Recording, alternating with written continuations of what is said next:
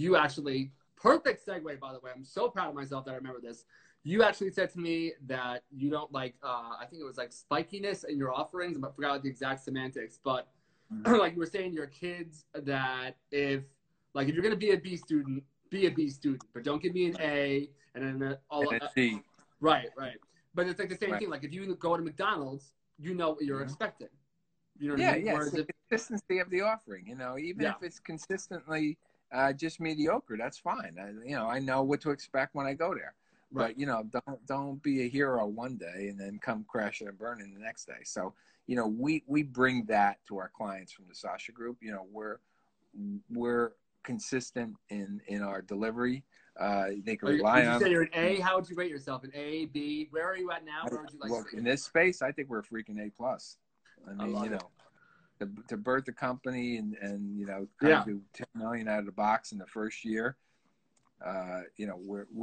We're well positioned. Gary has positioned us well in the marketplace. Do you guys ever get kind of, because I know, there's no matter what you do. I'm from the design space. I know all about people like Monday morning quarterbacking a design change or why they did something. But in your time at Vayner and now at the Sasha Group, did you ever have a time where people were like you felt like people were saying that they couldn't do it and then you proved them wrong? And how good does that feel when you do that?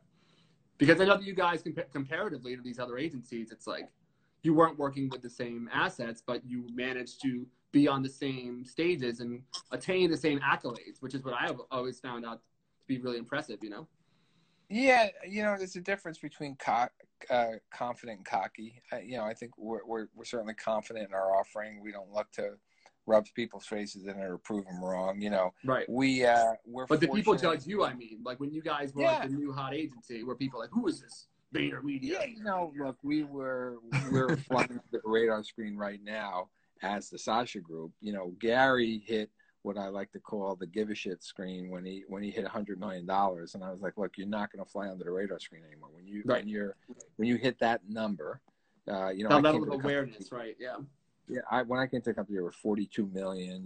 Then we went to 67 million. Then we went to 100 million. I was like, okay, here it is now, Gary. This is when people are going to notice. People know who you are officially. Right? Yeah, and it's a little harder to fly under that radar screen. Now, we as the Sasha Group, we're still under the radar screen. Most don't know that we're out there. Yeah, for sure. Well, I'm hoping that I'm scaling this tonight. This has been so great. Thank you so much for your time tonight. I know it cuts us off in an hour. I talked to you for another hour, but I'll make sure we get a good ending here. Where can people find you online? James Orsini, right? Yep. So I am James Orsini on Instagram, on LinkedIn, on Snapchat. I am at Jimmy the Pencil in Twitter. Yes. Medium is also James Orsini. I love your Medium, by the way.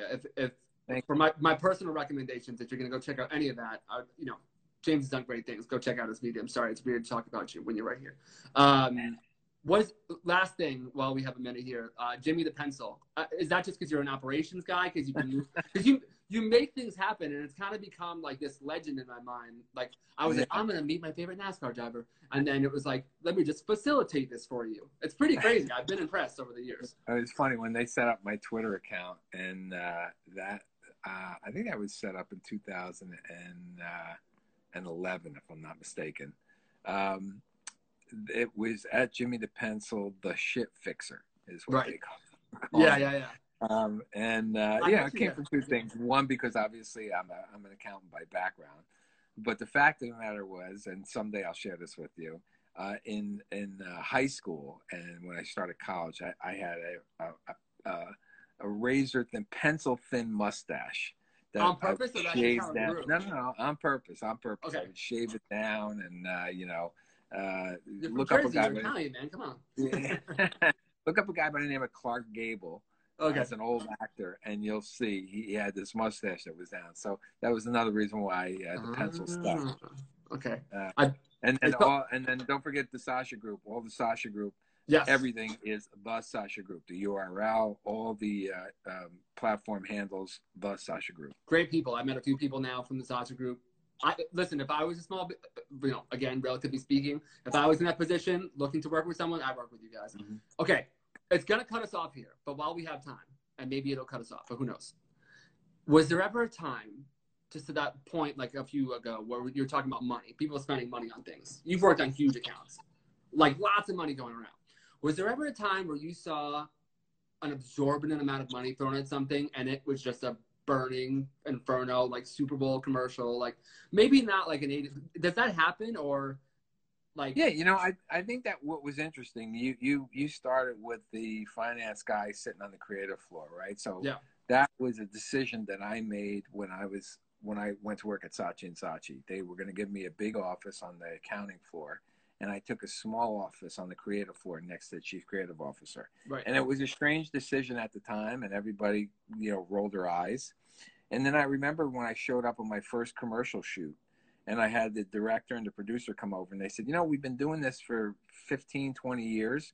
We've never had a finance or op guy here. Right. And I'm like, really? I said, aren't we spending like $1.5 million on this? You know, it was a commercial for Progresso soup. I'll never forget it. You know, remember the Ring Ring soup campaign, you know, where they would pull down like a soup. Yeah. I'm a real nerd about this stuff. Yeah. Yeah.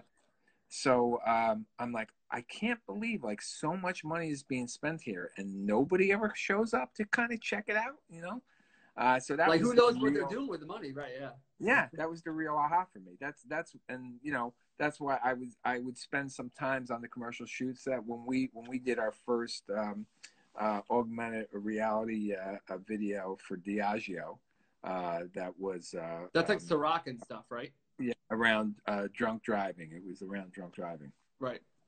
I went to the commercial shoot, you know, here at VaynerMedia too. And again, they were shocked that there was an ops guy walking around on the shoot, you know. And I was like, wait a second, we're spending $1 million here. I want to see where. Now, it was really somebody else's money. It's the client's money, but you know, I still felt fiduciarily responsible for the spend. So that's why when it came time to have somebody run the studio in Long Island City, when we were between heads before we hired Aaron Coban, I was the guy.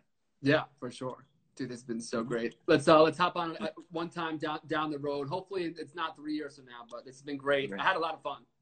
Good, me too. We just happened to put a conversation at scale tonight. That's when I think this podcast is at its best.